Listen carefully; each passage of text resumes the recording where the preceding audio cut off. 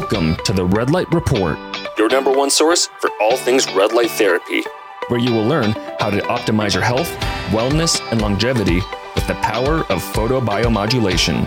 I'm your host, Dr. Mike Belkowski. All right, everybody, welcome back to yet another episode of the Red Light Report.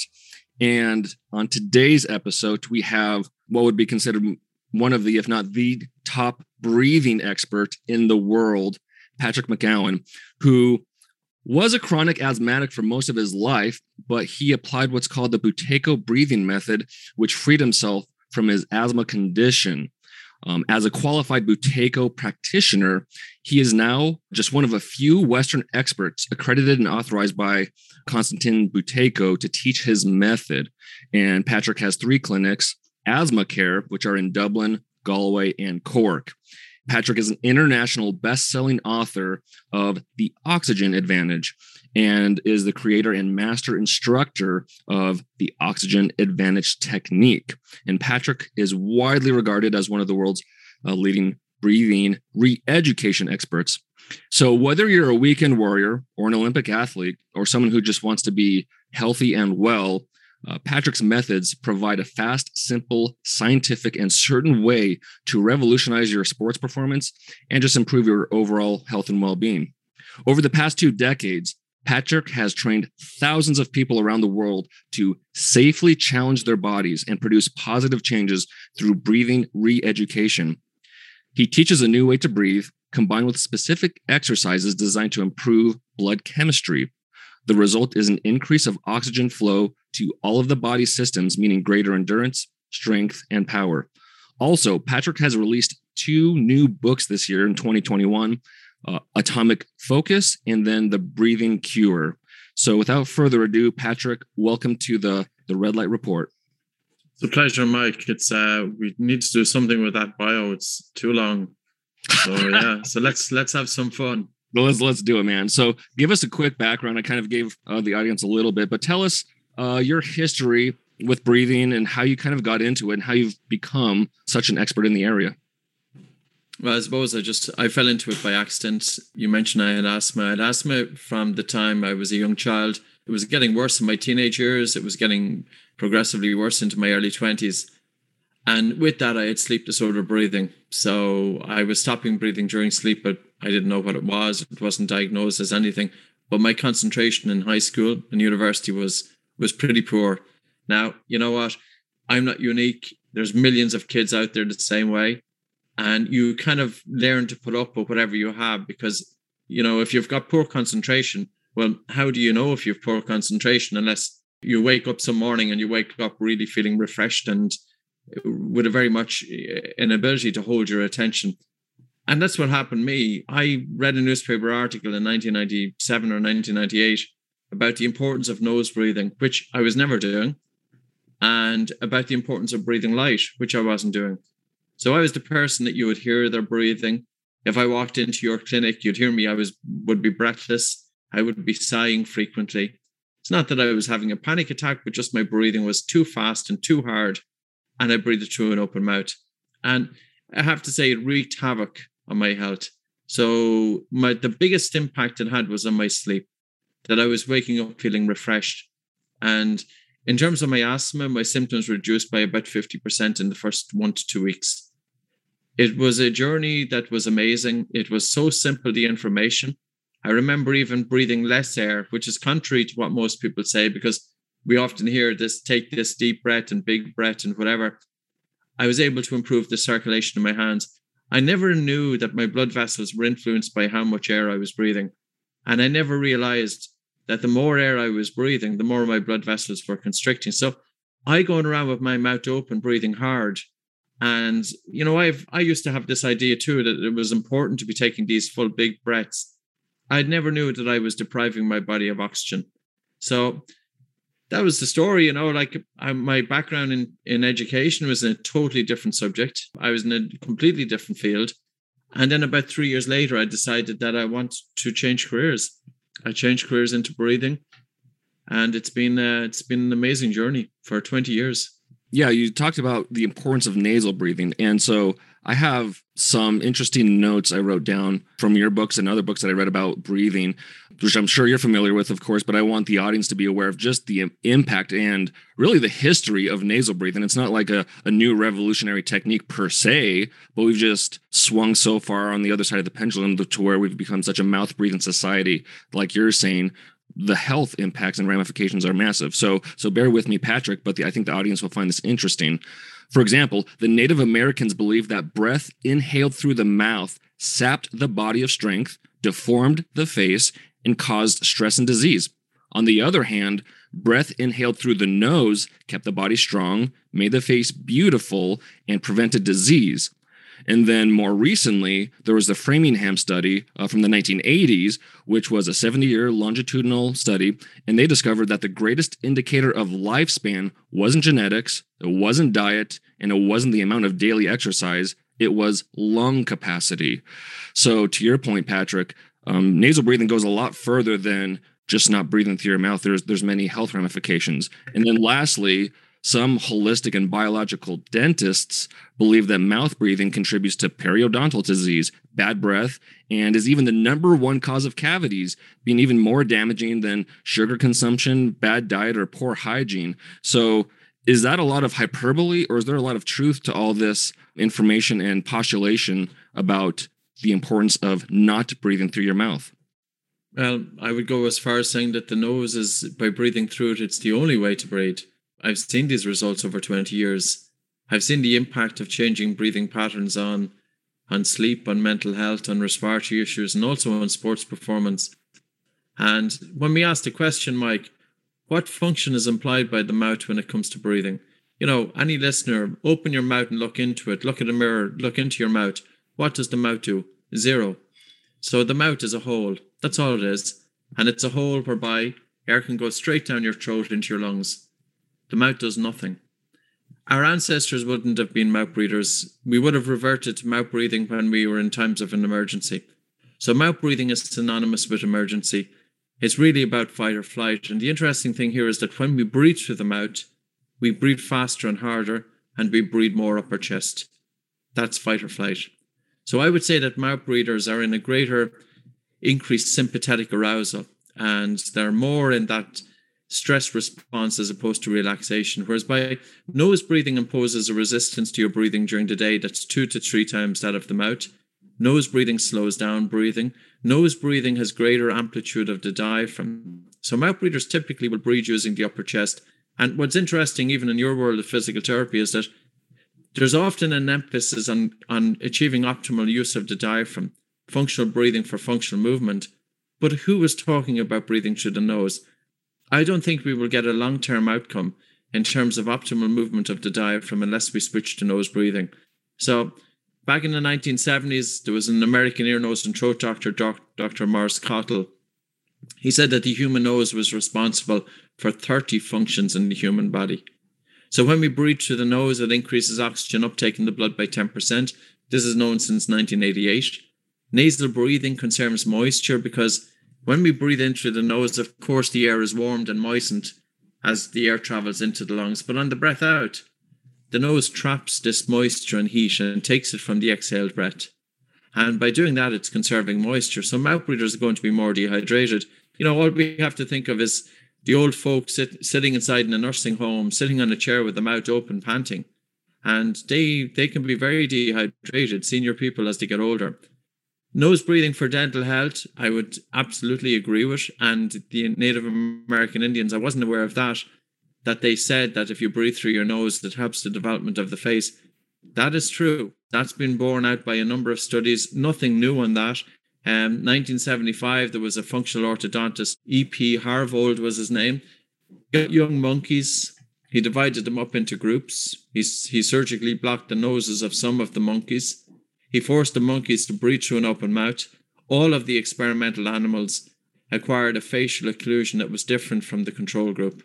So, you know, the orthodontist industry has debated this for decades, all in the meantime that millions of children have been allowed to mouth breathe, mouth open, tongue hanging low, narrow palate, not enough room for the teeth, and as a result, overcrowding. It's a travesty. You know, when it comes to sleep, they're more prone to snoring and obstructive sleep apnea. People with mental health issues, if they're breathing fast and hard, that's reinforcing their stress state, their anxiety. And it's through the breath that we can influence, not just we can really influence the autonomic nervous system, those functions that are normally outside of our control. And the science has borne this out over 3 decades with heart rate variability, with vagal tone, by strengthening the bar reflex, etc.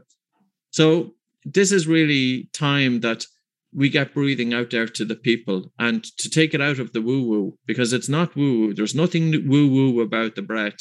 And we just really have to show that there is something absolutely vital in this, and we have to be looking at it. So that beckons the question, why have we as a society moved away from the natural way of breathing of, through the nasal passages? And so why have we become a society of mouth breathers? Is there a rhyme or is there a reason? Are we lazy? What is that about? I suppose no attention on it. Like, why would we have switched from nose to mouth breathing in the first place? There's probably no particular reason for it. Lack of breastfeeding can be one, because breastfeeding is not just about nutrition, but it's about manipulation of the muscles of the face necessary for craniofacial growth. So if a child is feeding from the mother, the child gets more exercise in terms of the work involved in taking the milk from the mother. And the food that we eat, like what sort of food are young kids eating? They're eating processed foods, not processed, but pureed, soft foods. There's no development of the jaws. In terms of, we're living in houses that are very, very airtight, and that can be poor because there can be poor circulation of air, and as a result, that can change breathing patterns. The breathing of the mother, just as heart rate variability of the mother influences the heart rate variability in the breathing of the child. So if the mother is in poor breathing patterns, what effect is that going to have on the child? There's a lot of stuff we don't know. But all we know is that 25 to 50% of studied children persistently mouth breathe. And kids are more prone to sleep disorder breathing, increased risk of ADHD. And the problem is, if the child has sleep disorder breathing, and if it's untreated by age 5, these kids have a 40% increased risk of special education needs by age 8. And the reason being is because the brain is developing during the formative years. And in order for the brain to develop the way it should develop, sleep must be deep. But if a child is snoring or stopping breathing or having restriction to their breathing, they're aroused from sleep. Their sleep isn't as deep as it should do. And as a result, it can impact development of the brain. So that study is by Karen Bonnock that was published in Pediatrics in 2012, looking at 11,000 British children over a 5-year period, or over an 8-year period, I think. But, Mike, the thing is, I suppose, that it's starting to get out there, but it's not driven by the industry. It's driven by people like ourselves who've been working with the breath for years, getting it out there in books. And when parents read it, I think parents to be shocked when they realize. And you mentioned bad breath. There's studies on that. There's studies showing that children who mouth breathe are more prone to bad breath. I think any dentist, if they are any way observant, and they should be observant, that the patients who are coming in, the chronic mouth breathers, like when they're lying back in the dental chair, it's going to be a person who's breathing through the mouth that fogs up the mirror of the dentist. Dentist should know straight away. And I have a mouthful of dental cavities I had growing up. And I don't think it was from major eating of sweets. So bacteria is more rampant in a dry mouth, gum disease. So dental health is impacted, shape of the face is impacted, sleep is impacted, development of the child is impacted, and quite a lot to it. So like you're saying, with children, it impacts their brain development. So what about the others who are in their 30s, 40s, 60s, 70s, having sleep issues, whether it's snoring, which I've read is not normal. Any amount of snoring is not normal. Of course, sleep apnea. And like you're saying, these sleep disturbances don't allow you to get into that deep sleep, restorative sleep, where a lot of the healing and repairing and growth happens on a nightly basis, or at least it should. But also it affects the pituitary gland when you don't get into that deep sleep, where it's not releasing vasopressin, which when it's normally produced or released, it helps the cells in your body retain water. The point being, when you don't get into that deep sleep, vasopressin isn't released, thus your body's not retaining the water. So you're going to have to feel like you have to go to the bathroom. And so those people who are getting up in the middle of the night with their normal routine of going to the bathroom, is that indicative of poor breathing habits during their sleep? And then the second part of the question was, as an adult, what are the long-term ramifications on top of poor concentration, focus, and other issues with the brain? Well, if you're getting up to go to the bathroom during the night, your sleep is disrupted. And that's the problem with that. And ideally, we have 6, 7, 8 hours of uninterrupted sleep. Mouth breathing is absolutely going to cause light breathing, and mouth breathing and fast and shallow breathing contribute to snoring and sleep apnea. There are studies that are borne this out. I wrote an article with 2 ear, nose, and throat doctors that was published in the Journal of Clinical Medicine in January of this year, looking at breathing re-education and the phenotypes of sleep apnea. And sleep apnea is a very prevalent condition. It affects more men than females, but it affects females post-menopause. The incidence increases by about 200 to 300%. So you spoke about focus and concentration. I think these are really important topics. Society demands that we are able to concentrate. And our concentration is our ability to hold our attention on one thing. And society demands that we have a decent attention span, which is the length of time that we can hold our attention on one thing. So you think of the school child, the high school kid, the university kid, the corporate worker, the family person, sports, military, it doesn't matter. You need to be able to hold your attention on doing what you're doing. I couldn't hold my attention on doing what I was doing when I was in university. I would have the book in front of me. My eyes would be looking at the page, but my attention was stuck in my head and I had fatigue. This is absolutely endemic out there. So society is grading kids that they can do well academically without giving them the tools to concentrate.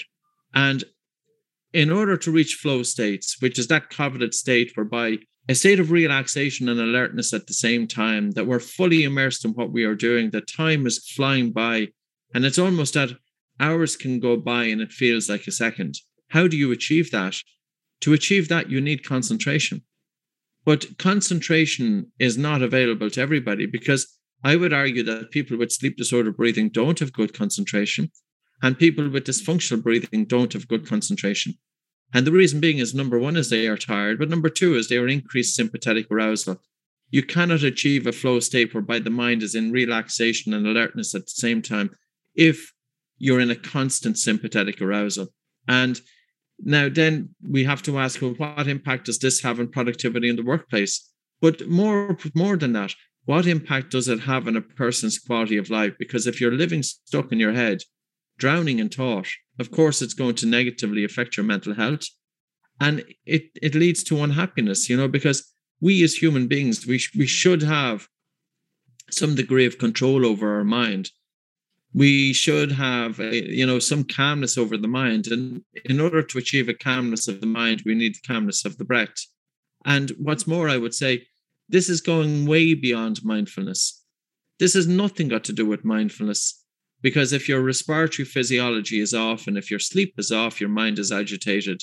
And I think for me, one of the best things that I learned for my own personal life was the ability to bring a stillness and a calmness to the mind, the ability to have focus and sustained attention on doing what I'm doing. I've been more creative. I've been more intuitive, but I've been happier, because I remember I was in the corporate world going back 25 years ago, and I didn't like it. And I couldn't cope with it. And now we are starting to see that people are suffering from burnout and exhaustion, and that daily life is having such a negative impact on them. And really, the breath is one of those things that we can tap into to alter states. It's not always the situation that's causing our reaction. Like, it's not the situation that we should be blaming for our reaction. We should also be asking, what's our physiology? Are we able to cope with the situation? So that brings up a lot of great points. One of them being, in this day and age, whether it's the US or over in Ireland like you are, seems like life is getting faster. It's getting more stressful. And it leads to this, you're unconscious of how you're breathing. And ever since I read your book, within the last month, I've been much more aware of how shallow I'm breathing, or if I'm doing some work or I'm stressed for whatever reason, I might not be breathing at all. And I'm becoming more and more aware of that, which is eye-opening as to either my rapid breathing or lack of breathing. So my question to you would be, for people, which would probably be the majority, people who are stressed or have not been aware of their breath, let alone the impacts of their poor breathing, what is the first step? Is it just becoming aware and then realizing, oh, I'm not breathing, or I'm breathing through my mouth, now I need to do some calm breathing through my nose? Is that the first step? Or what would you suggest for people to become aware of how they're breathing, to make it this new instilled, ingrained habit of, like you said, becoming calm, slower breathing, more mindful? What would you tell people who are just stepping into the world of breathing? The first thing I would ask them is I talk about the merits of breathing through the nose and having the tongue resting in the roof of the mouth. I would ask them if they're waking up with a dry mouth in the morning. We use a tape. I have my own tape that I use as well that surrounds the mouth. Because a lot of people, when they hear about taping the lips, which I was doing this way 20 years ago, they can get apprehensive. So we use a tape that surrounds the mouth to bring the lips together. I would show them how to decongest their nose. So if they have a stuffy nose, take a normal breath in and out through the nose, pinch their nose, hold their nose, and they could just gently nod their head up and down as they hold their breath. And if they do that 5 or 6 times with a minute's rest in between each, they'll start to notice their nose opening up. I would measure their functional breathing using the Bolt score.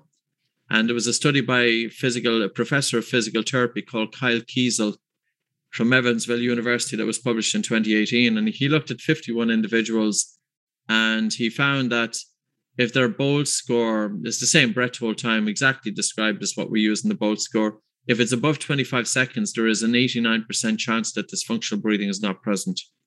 So people who have a lower Bolt score typically breathe faster and harder in upper chest.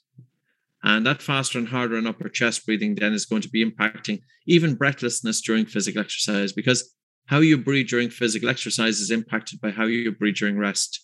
How you breathe during the day is also impacting how you breathe during sleep. So then I would work with my own students. I would have them breathe less air. And this was really what got me back 25 years ago, because when I started breathing less air, I could feel the temperature of my fingers increase. So very simple. Put one hand on the chest, one hand just above the navel. Take your attention out of the mind and onto your breathing. Follow your breathing. And really take a soft breath coming into your nose, and a really relaxed and a slow and a gentle breath out. And a very soft breath coming into your nose, and a really relaxed and a slow and gentle breath out. And deliberately slow down your breathing, that your breathing is so soft to the point that you are hardly breathing at all. If you're doing it correctly, you should feel air hunger. And air hunger signifies that carbon dioxide is increased in the blood. And as carbon dioxide increases in the blood, your blood vessels dilate, and more oxygen is delivered throughout the body. So even though when you're slowing down your breath and you're breathing less air and you feel air hunger, you are feeling air hunger, but your body is getting more oxygen. So here's a simple exercise that can improve your blood flow, improve oxygen delivery due to the Bohr effect, which has been known since 1904, stimulate the vagus nerve. And by stimulating the vagus nerve, it causes a slowing of the heart. And when the heart rate slows down, the brain is interpreting that the body is safe. And also by stimulating the vagus nerve, you are down regulating. So it's helping to increase sympathy. It's helping to increase parasympathetic drive. So I'd start off students with that and getting them to breathe through the nose during the day. And then after a few days of practice of breathe light, I would have them then breathe low. So it's nose and low. So they have their hands either side of their lower ribs. And as they breathe in, their lower ribs are moving out. And as they breathe out, the lower ribs are moving in. And to achieve optimal movement of the diaphragm in order to influence the zone of apposition and the generation of intra-abdominal pressure. And then we would bring in slow breathing. And slow breathing to between 4.5 and 6.5 breaths per minute. And this in turn to strengthen the baroreflex and to stimulate the vagus nerve, but to achieve a balance in the autonomic nervous system and to increase what's called heart rate variability, which is an objective measurement of vagal tone. It's known that people who are not well, either physically or emotionally, that they have reduced heart rate variability. and they can have reduced sensitivity of the baroreflex. So this is the pressure receptors inside the major blood vessels, which are monitoring our blood pressure. So, for example, in the aorta, which is the largest blood vessel in the body, there are pressure receptors, and also in the carotid arteries, which are feeding the face and the neck and the head with blood. And these pressure receptors need to be very sensitive to changes in blood pressure. So if there's an increase in blood pressure, the baroreceptors should send immediate signals for the blood vessels to dilate and the heart rate to slow down to bring down blood pressure.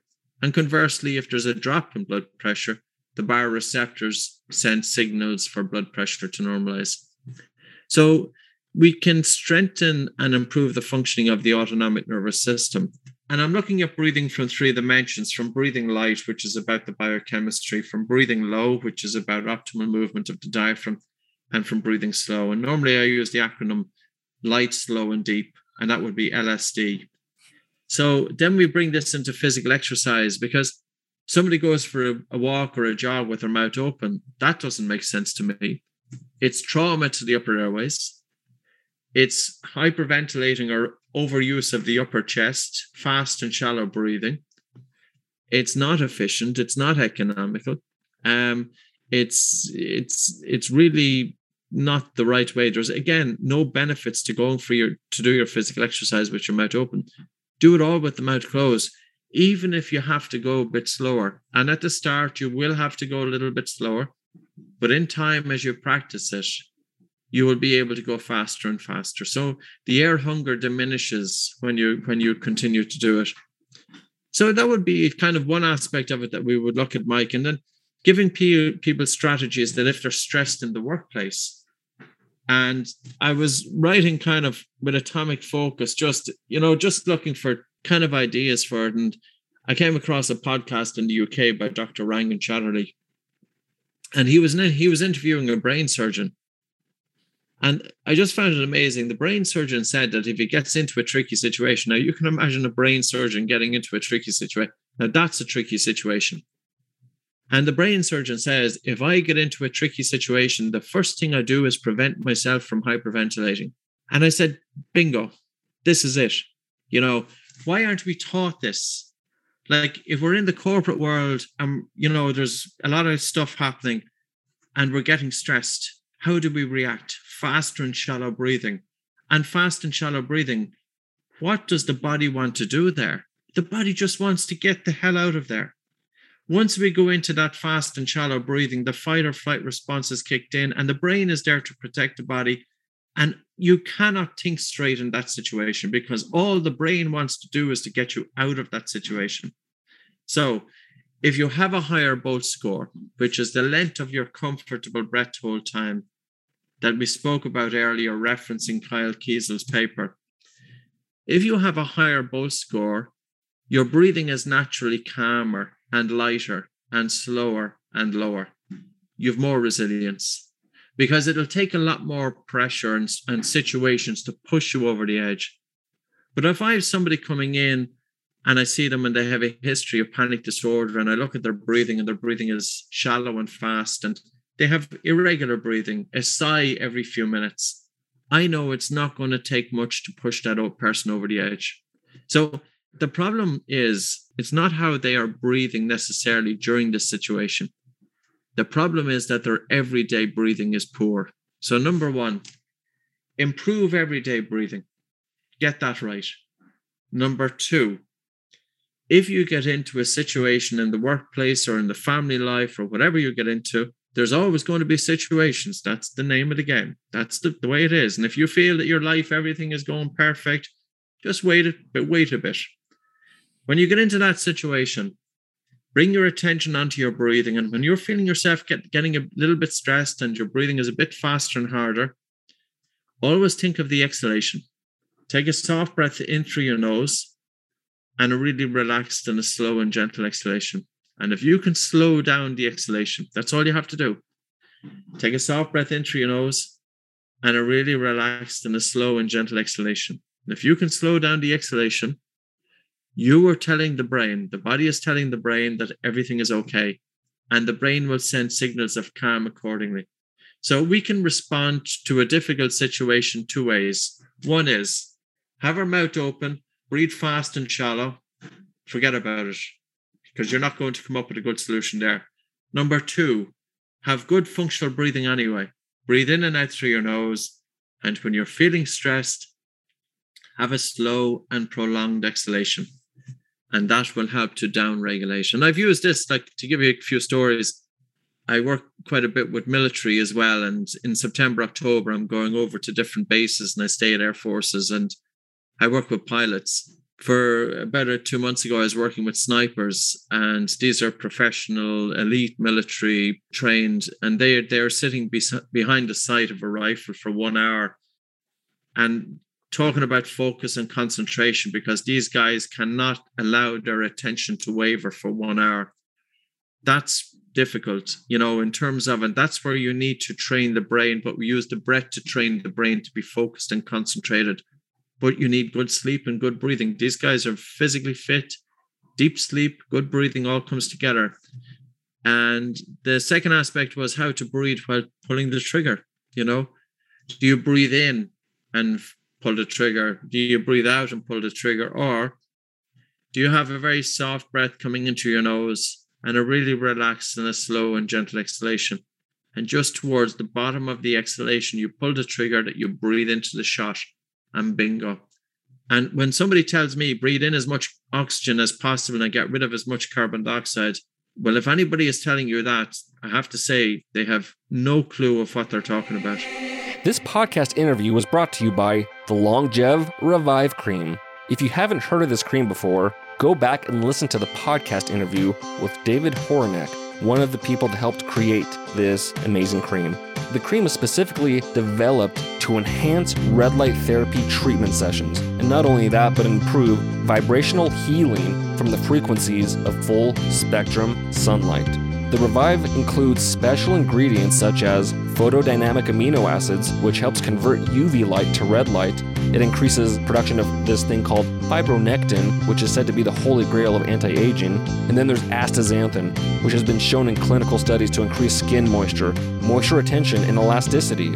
There's turmeric, which contains an antioxidant, anti-inflammatory, and antimicrobial properties. There's copper peptides, which also has antioxidant, anti-inflammatory effects. C60 has high antioxidant power to prevent skin aging, 172 times more than vitamin C. And then there's also geranium rose, shungite, humic acids. And most of these ingredients are organic and they're all high quality.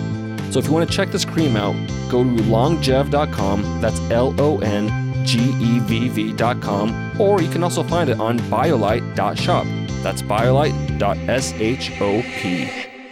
So that brought up a lot of great points and a lot of great questions.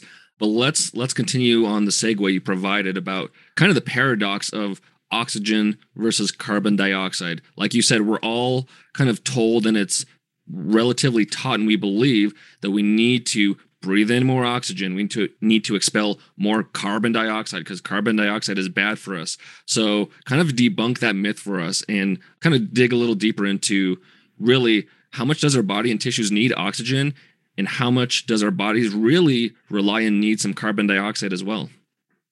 So carbon dioxide in the atmosphere is very low, in terms of human health. The carbon dioxide pressure in the lungs is 5% of the atmosphere, but the carbon dioxide pressure in the atmosphere is 0.04%. So we produce carbon dioxide internally. It's part of our metabolism. We generate it as part of our metabolism. And it's the carbon dioxide in the blood, which is the key, but it's the carbon dioxide in the blood is determined by the carbon dioxide in our lungs.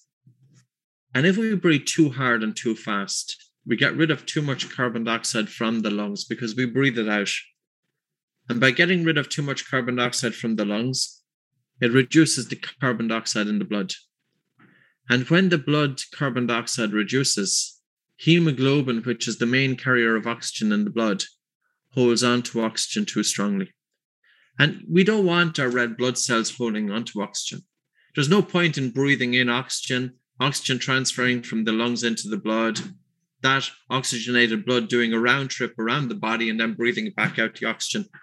We need to get oxygen from the blood to the tissues and organs. Carbon dioxide is a catalyst for that. Now, I'll give you an example.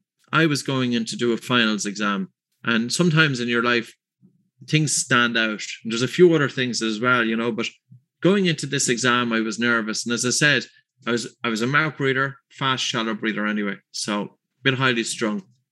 Nervous going into the exam. So I said, I'll take a walk for about 3-4 minutes before the exam. Before I go into the exam hall, I took a walk and I took these full big breaths. And I walked into that exam hall and I was totally spaced out. And why was I spaced out? The reason being was because I believed it was useful to take these full big breaths. And in the process, I got rid of too much carbon dioxide, which reduced blood flow and oxygen delivery to the brain. Now, that's an example. But you know what? There are people who are listening right now will get it. And they will say, yes, there's times that I was taking these deep breaths. And I just felt it wasn't right. But people were telling me to do it. You had your instructor, full big breaths, and you hear everybody in the room filling their lungs full of air. Oh my God. You're going in to attend a studio to get better oxygen delivery throughout the body. And instead, what's happening is the opposite.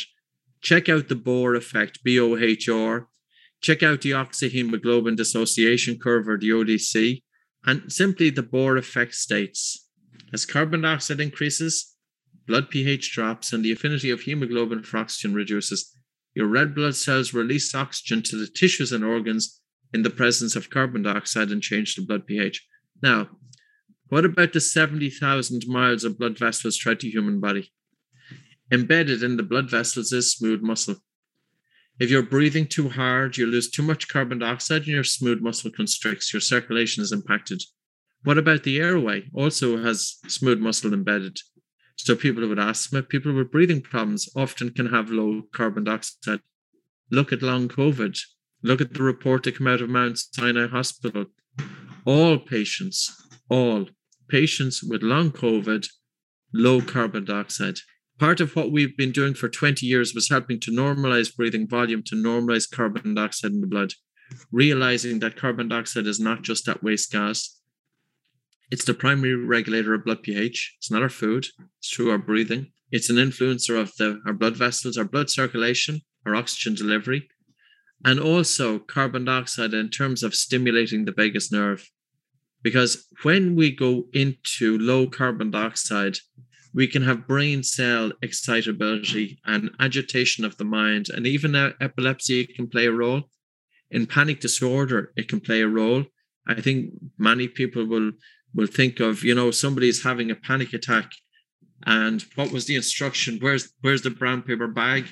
Put the bag over the face, re-breathe carbon dioxide back into the lungs to increase it in the blood, to increase blood flow to the brain, to having calming effect in the brain. So that idea about oxygen is good and carbon dioxide is bad, well, it just doesn't hold true. So when you're teaching your breathing, it's lower, slower, and deeper. Is that correct? LSD? Yeah. So normally what I start off with is light breathing. Or lighter.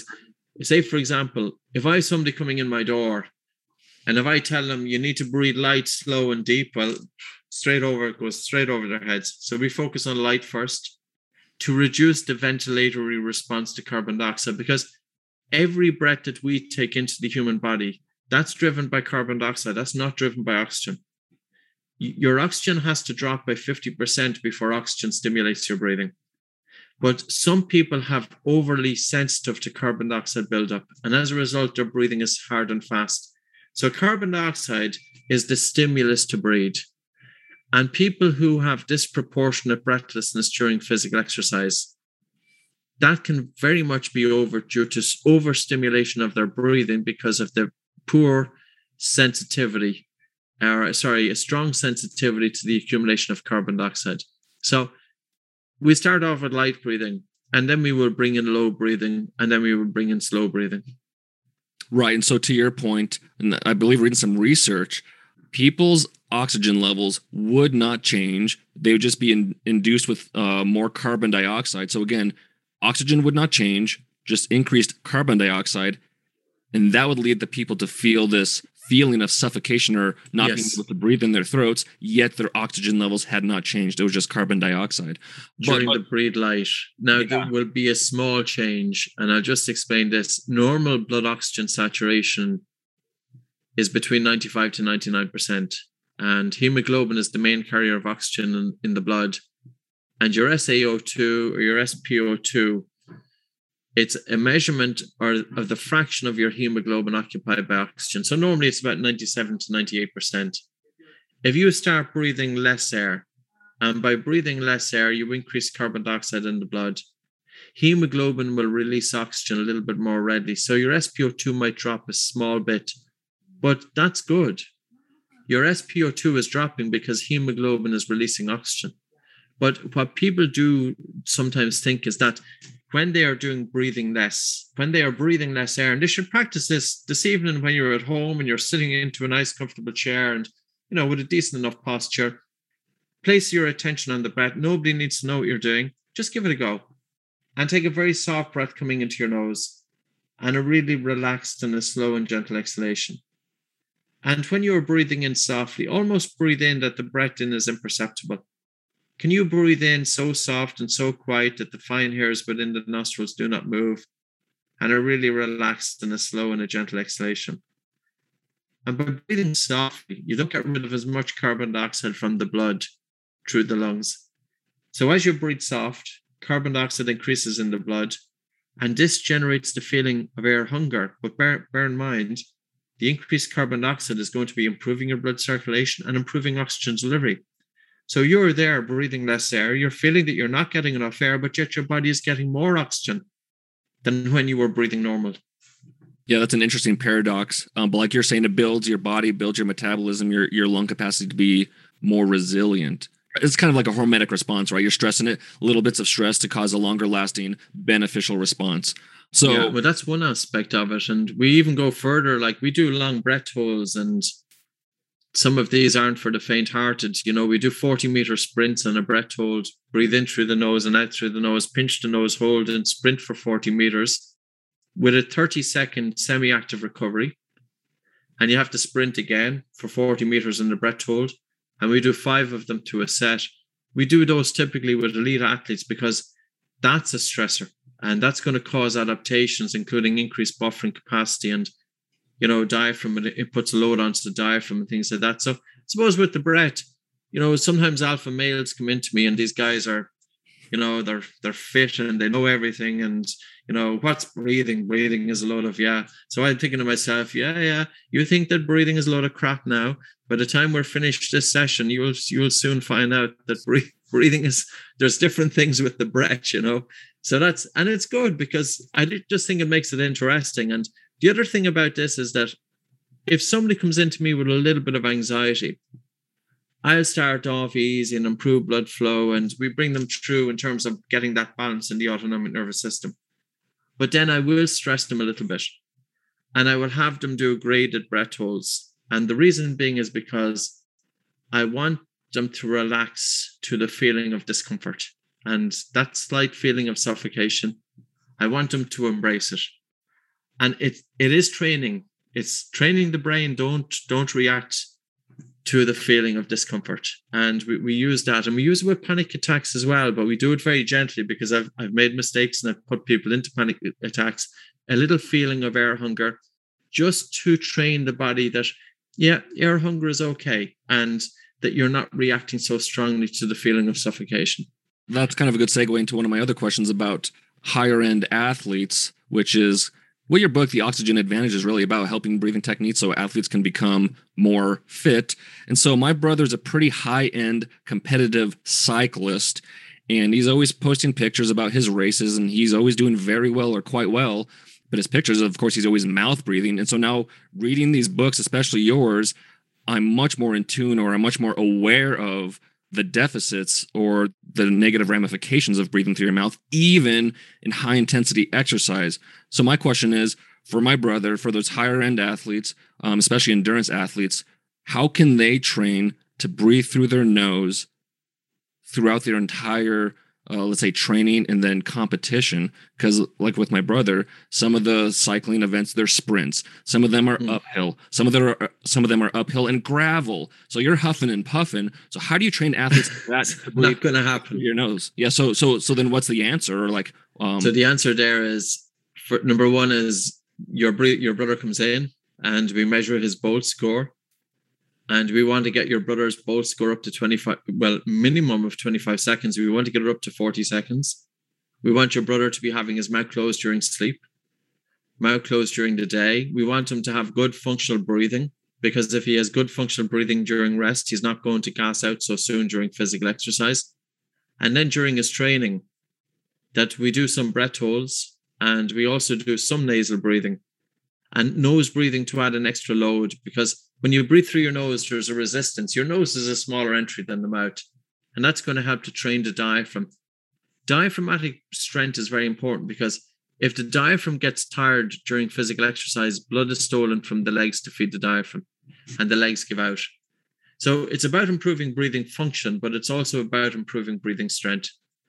And we would do, of course, some mouth breathing. He's going to be doing mouth breathing. But we talk about how do you improve alveolar ventilation? So those small air sacs in the lungs, is there a way to breathe that you can enhance the gas exchange taking place? And there is. If you're breathing fast and shallow, you're wasting a lot of air in dead space. And I'll just give you the maths quickly.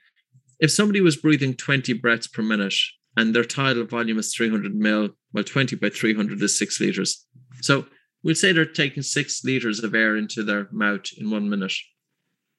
But because their respiratory rate is so high, we have to find out what of that 6 liters, how much of it gets down into the small air sacs in the lungs. And to find that out, we have to subtract dead space.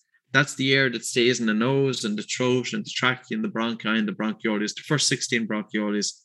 So if you are breathing 20 breaths per minute with a tidal volume of 300 mil, and you're taking 6 liters of air into the body, when you subtract dead space, only 3 liters of that gets down into the small air sacs in the lungs.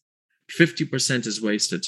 Now, if people realize that if they breathe in a way and they're wasting 50% of the air intake, they're going to change their breathing. So how should you breathe?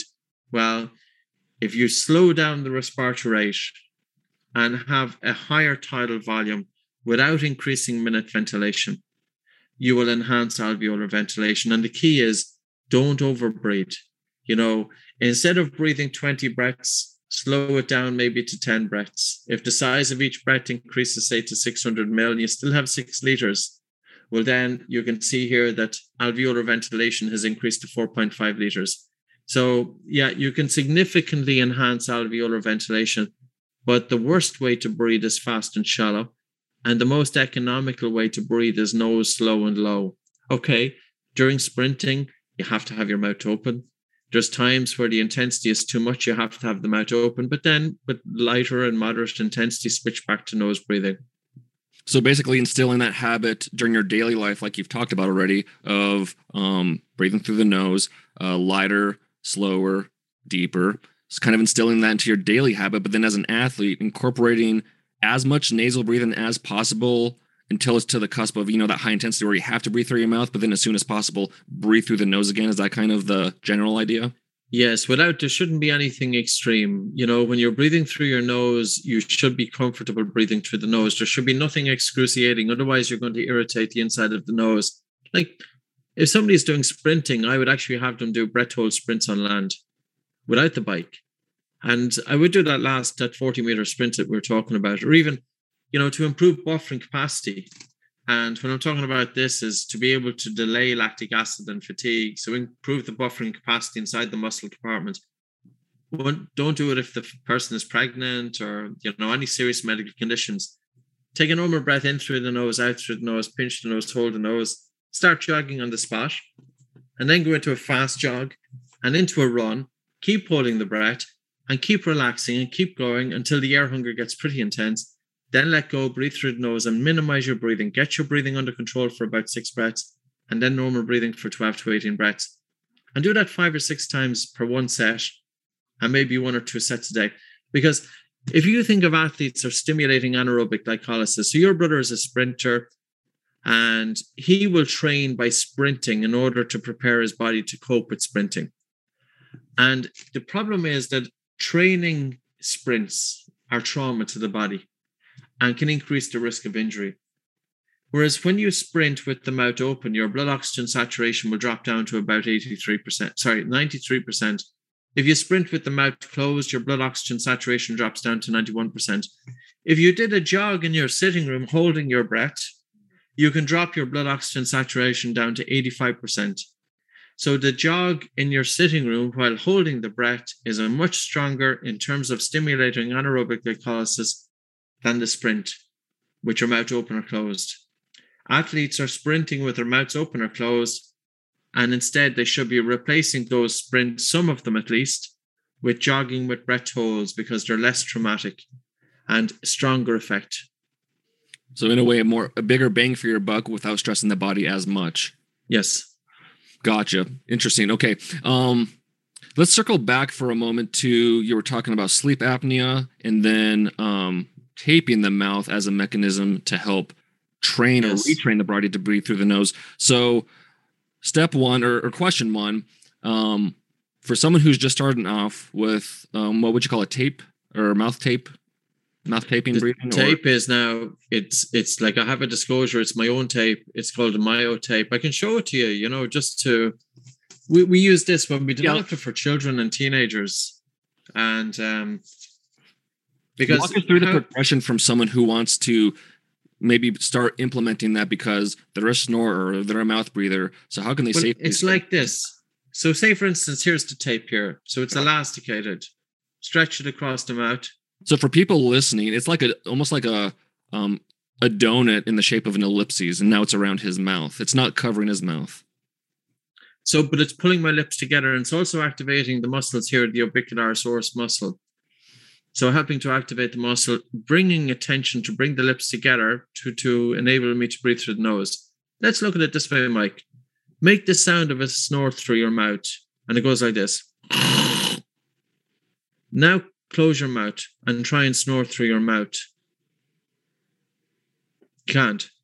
So mouth snoring stops once you have the mouth closed. It's not possible physically. You can't snort through the mouth. Make the sound of a snort through your nose, and it goes like this. Now breathe really slowly through your nose. A really slow breath coming in through your nose and a really relaxed and slow breath out. And as you breathe slowly through your nose, try and snore. You'll find it's more difficult. So we use getting the mouth closed, and for that we use the Myo tape, and we also practice breathing exercises to reduce and normalize the flow of breathing. People who breathe hard, people who are, you see them sitting down here and you look at their breathing and you can see they're breathing quite easy during rest. Their breathing is that bit harder and faster during rest, and they go to sleep and they've got harder and faster breathing and increased turbulence in the nasal airway and the back of the throat. And this then in turn is causing resistance to their breathing. The problem at the moment with sleep medicine is that sleep medicine seems to focus only on the airway, the pipe. It doesn't focus on flow. But yet any engineer, if they were looking at a pipe, they're not just going to look at the pipe. They're going to ask the question, well, what's supposed to go through this pipe? A pipe and the diameter of the pipe by itself is irrelevant without understanding the flow. And if you have somebody who's breathing harder and faster, they've got increased flow. That's generating turbulence. So I've seen amazing results with sleep over the last 20 years. And I've often spoken at sleep congresses. And one congress I spoke about was in Bordeaux in 2016. And there was a Dr. Christian Guilleminault there, a Stanford-based medical doctor, and he coined the phrase obstructive sleep apnea back in the 1970s. He also developed the apnea-hypopnea index, which is a measurement of severity. He stood up in the room and he said, doctors, he says, you've missed the elephant in the room here. And the elephant in the room when it comes to sleep is breathing through the nose. You have to be breathing through your nose during sleep. Now, here's the top medical doctor for sleep in the world, considered one of the founding fathers of sleep medicine, talking about the importance of nose breathing. He's written many papers. You'll see it, nasal disuse in children. He said, we must teach our children to breathe through their nose during sleep. He said the only valid and complete correction of pediatric sleep disorder breathing is restoration of nasal breathing, both during wakefulness and sleep. He just didn't say, get the child breathing through the nose during sleep. No, he said, get the child breathing through the nose during the day and during sleep. He also said, children who undergo tonsillectomy and adenoidectomy, there is a 65% relapse in their sleep unless nasal breathing is restored. And that happens within 3 years. Now, thousands of kids in the United States are after having an adenoidectomy and tonsillectomy today. How many of those kids were encouraged to breathe through their nose afterwards? I would say 0.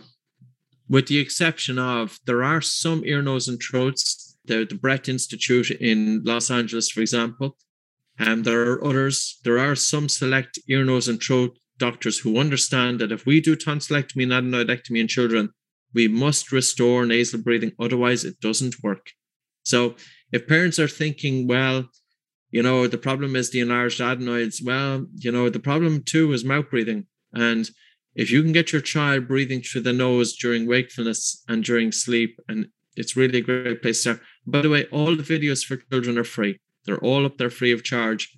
If you go into YouTube and put in Patrick McKeown Children, we put out all of the videos. Everything is for free for kids. Sit your child down, have them go through the videos. They're fairly self-explanatory. And it can help, and do a little bit of research, because where are those once videos? You go down this. So you could go to buteyko.com/Buteyko Children, or if you just go into YouTube and go to Buteyko Clinic channel, and you'll see the videos for kids there. There's about eight different exercises. The nose unblocking, running, jogging, breath holds to help open up their nose, slow breathing to help train the diaphragm. So they're all there. Perfect. And so it's very clear, objectively, empirically, breathing through the nose is a must for a wakeful life and sleeping. So what if someone's using a CPAP machine for sleep apnea? Can they retrain themselves to breathe through their nose and potentially wean off of the CPAP machine? Or what do you do with people that are using the CPAP machine? So somebody who's wearing a CPAP machine, we look at their breathing during wakefulness, and we work to improve their breathing from a biochemistry, a biomechanical point of view. We also teach them resonance frequency breathing, because with sleep apnea, there's reduced heart rate variability. So the body, in terms of the autonomic, there can be an autonomic dysregulation there. And we improve breathing, first of all, and then we encourage them, the individual, to go to do a sleep study. And in the sleep study, they have to wear the tape and to practice reducing their breathing before they have the sleep study. So in the sleep study, make sure that you're wearing the tape so you're breathing through the nose. You've already established good breathing patterns. And let's look at what the AHI is when your breathing is functional and through the nose. And you will see that the AHI is significantly reduced, to the point that some people have been able to come off CPAP. And those who are wearing CPAP, you should still breathe through the nose. You shouldn't be having your mouth open. It does reduce compliance when you have the mouth open. It's not ideal. Yeah, so CPAP is also with nasal breathing. Gotcha. Yep, that makes sense. I would have expected that type of an answer. Lastly, we're running short on time here, Patrick, so bear with me. A couple more questions. Let's circle back to breathing for exercise. Okay, we talked about my brother who's a high-end athlete. What about for those people that are just everyday exercisers? They're just doing their cardio, the stair stepper, the treadmill, what have you, whether they're in their 20s, 30s, 40s, 50s, 60s, whatever. People that are just doing normal cardio, is it a similar breathing regimen or breathing tips that you would give people as far as breathing through the nose as long as you can tolerate given the intensity of your exercise? What would you tell them? Yes. Nose breathing all the time. Nose breathing during sleep. Don't wake up with a dry mouth in the morning. Men should wake up having an erection. It's very important. But men with mouth open and sleep disorder breathing are more prone to erectile dysfunction. And the problem with this is it's telling that the blood vessels may not be working the way they should be working. So we all should wake up with a moist mouth in the morning. Nose breathing during rest. And also, do all of your physical exercise with your mouth closed. Initially, it's a bit tougher. The air hunger is a little bit stronger. But bear in mind, what is the air hunger? Carbon dioxide is higher in the blood. So carbon dioxide is higher because when you do physical exercise, you're generating more carbon dioxide because of your increased metabolism. But by breathing through the nose, the carbon dioxide is increasing in the blood. But this is causing more oxygen to be released to the working muscles. So you stay aerobically for longer. Your recovery is much better post-physical exercise. And even though it's a little bit more challenging to breathe through your nose during the first 5 or 6 weeks with physical exercise, the air hunger diminishes with practice. And then it becomes easier. And your fitness levels is improving. Now, there are some sports medicine scientists going down this route. One is George Dallam, and he's from Colorado State University. And he looked at 10 recreational athletes, and he got them breathing through the nose for 6 months. And then he tested them. At the end of 6 months, they were able to achieve 100% of the work rate intensity with nose breathing as with mouth breathing, but they had 22% less ventilation, and the fraction of expired oxygen was less. So in other words, their body utilized oxygen better with nose breathing than with mouth breathing. And I know that, yes, there are not so many sports medicine scientists going down this route of nasal breathing versus mouth breathing, but here's my prediction. There will be. Watch this space. Gotcha. I believe you too. So lay the foundation from your day-to-day life, just normal breathing through your nose, but then of course exercising, integrating as much nasal breathing as possible. It's going to be difficult at first, but with persistence and consistency, it'll improve. It'll become easier, and your fitness level and your resilience will increase as well. Correct. Okay. And then lastly, Patrick, you alluded to this earlier in the episode about people being in their homes. The air is not necessarily clean. God forbid you live in a big city that has a lot of air pollution, or like me, I'm in Montana, and right now there's a ton of forest fire smoke. So the air quality is not great outside, which inevitably comes inside and gets trapped. So the question being, what are some air filtration systems or air filtration technologies that you would suggest for people, or what's your general suggestion for improving air quality in the home? Yeah. And I'd always come back to, though, if you are in a situation that's a polluted environment, nasal breathing is key. I'd even tie this in with COVID. There's a gas called nitric oxide that's produced in the paranasal sinuses. When you breathe through your nose, the gas is antiviral, it's antibacterial. It's really, really important. Your nose is your first part of defense of the air coming into the human body, regardless of the quality of the air. Always make sure that you have your mouth closed, because your nose will be some filtration before that air comes into the lungs, as opposed to the mouth. As I said earlier on, there's no filtration by the mouth. The mouth is just a hole. It has no purpose. Well, that's a good answer. Use your own filtration system. Yeah, but it mightn't be as good as, if you bring in technology in or whatever. If people need technology, they need to have a filtration system. But yeah. No, but that's a good point about breathing through your nose induces the release of nitric oxygen, which obviously explains why you get that vasodilation, that improves circulation, which means oxygen can get transported to more places. But like you're saying, there's the immunity effect, the antiviral, antibacterial, yes. But you can't get that when you breathe through your mouth. So use your own filtration system and get that increase in nitric oxide. Yes. All right, Patrick, I really appreciate your time. I think the audience and myself learned a lot from you. Of course, you came out with that initial book, I believe, The Oxygen Advantage. But then this year, you had those two other books that people need to check out. Atomic Focus, which looks at breathing and concentration and focus. And then like you were telling me before we started recording, the Breathing Cure seems to go much deeper into breathing, into different maladies and health conditions, and much more information versus the Oxygen Advantage was a little more athlete inclined, correct? Yes.